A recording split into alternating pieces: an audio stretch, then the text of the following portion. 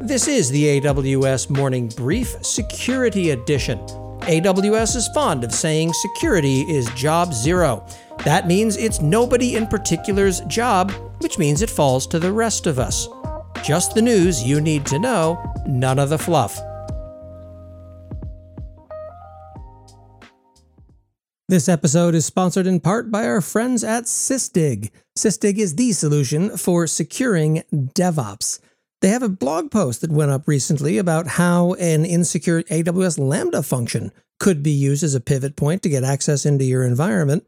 They've also gone deep in depth with a bunch of other approaches to how DevOps and security are inextricably linked. To learn more, visit sysdig.com and tell them I sent you. That's SYSDIG.com. My thanks to them for their continued support of this ridiculous nonsense. So most interesting this week is probably my request for AWS to support a different breed of SSH key. No, that's not a joke. Listen on and we'll get there. So from the security community last week, everyone talks about how to secure AWS environments. This post takes a different direction and talks about how to secure GitHub organizations, which makes sense if you think about it as an area to focus on. If you compromise an org's GitHub repositories, it's basically game over for that company. I also came across a post from 2020 talking about how if you asked it politely, CloudTrail would spew other accounts' credentials your way. How many more exploits like this have we seen and just never been told about? NCC Group has some great stories up about compromising CI/CD pipelines, and they are all spot on because nobody really thinks about the Jenkins box that has everyone working with it, outsized permissions, and of course, no oversight. Enterprise cloud risk is a very real thing, so I found a post from Josh Stella, who's the CEO of Fuege, though he pronounces it as Fugue, and it makes some excellent points and also cites me. So of course I'm mentioning it here. We incentivize the behaviors we want to see more of. There's a security lesson in there somewhere.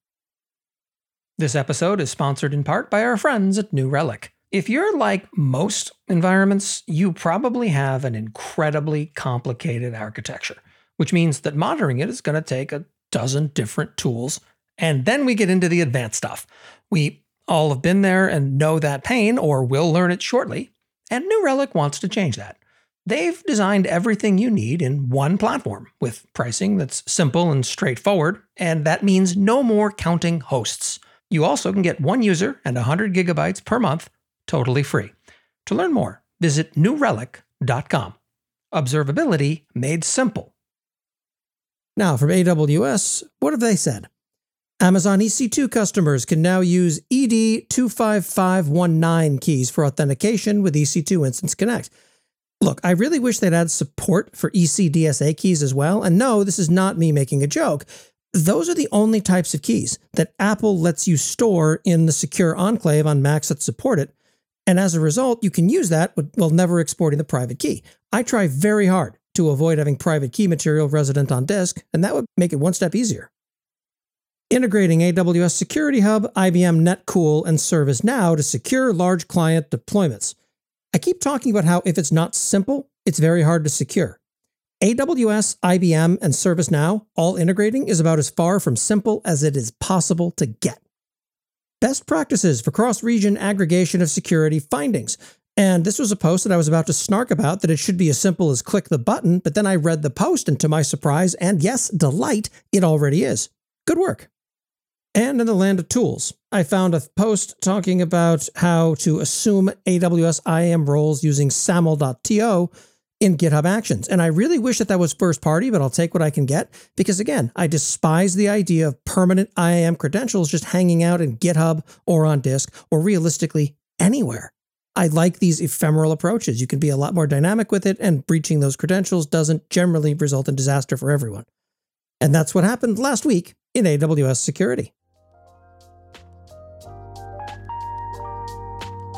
Thank you for listening to the AWS Morning Brief Security Edition. For the latest in AWS security that actually matters, please follow AWS Morning Brief on Apple Podcasts, Spotify, Overcast, or wherever the hell it is you find the dulcet tones of my voice, and be sure to sign up for the Last Week in AWS newsletter at lastweekinaws.com.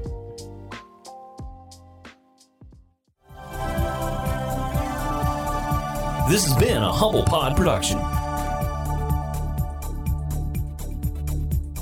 Stay humble.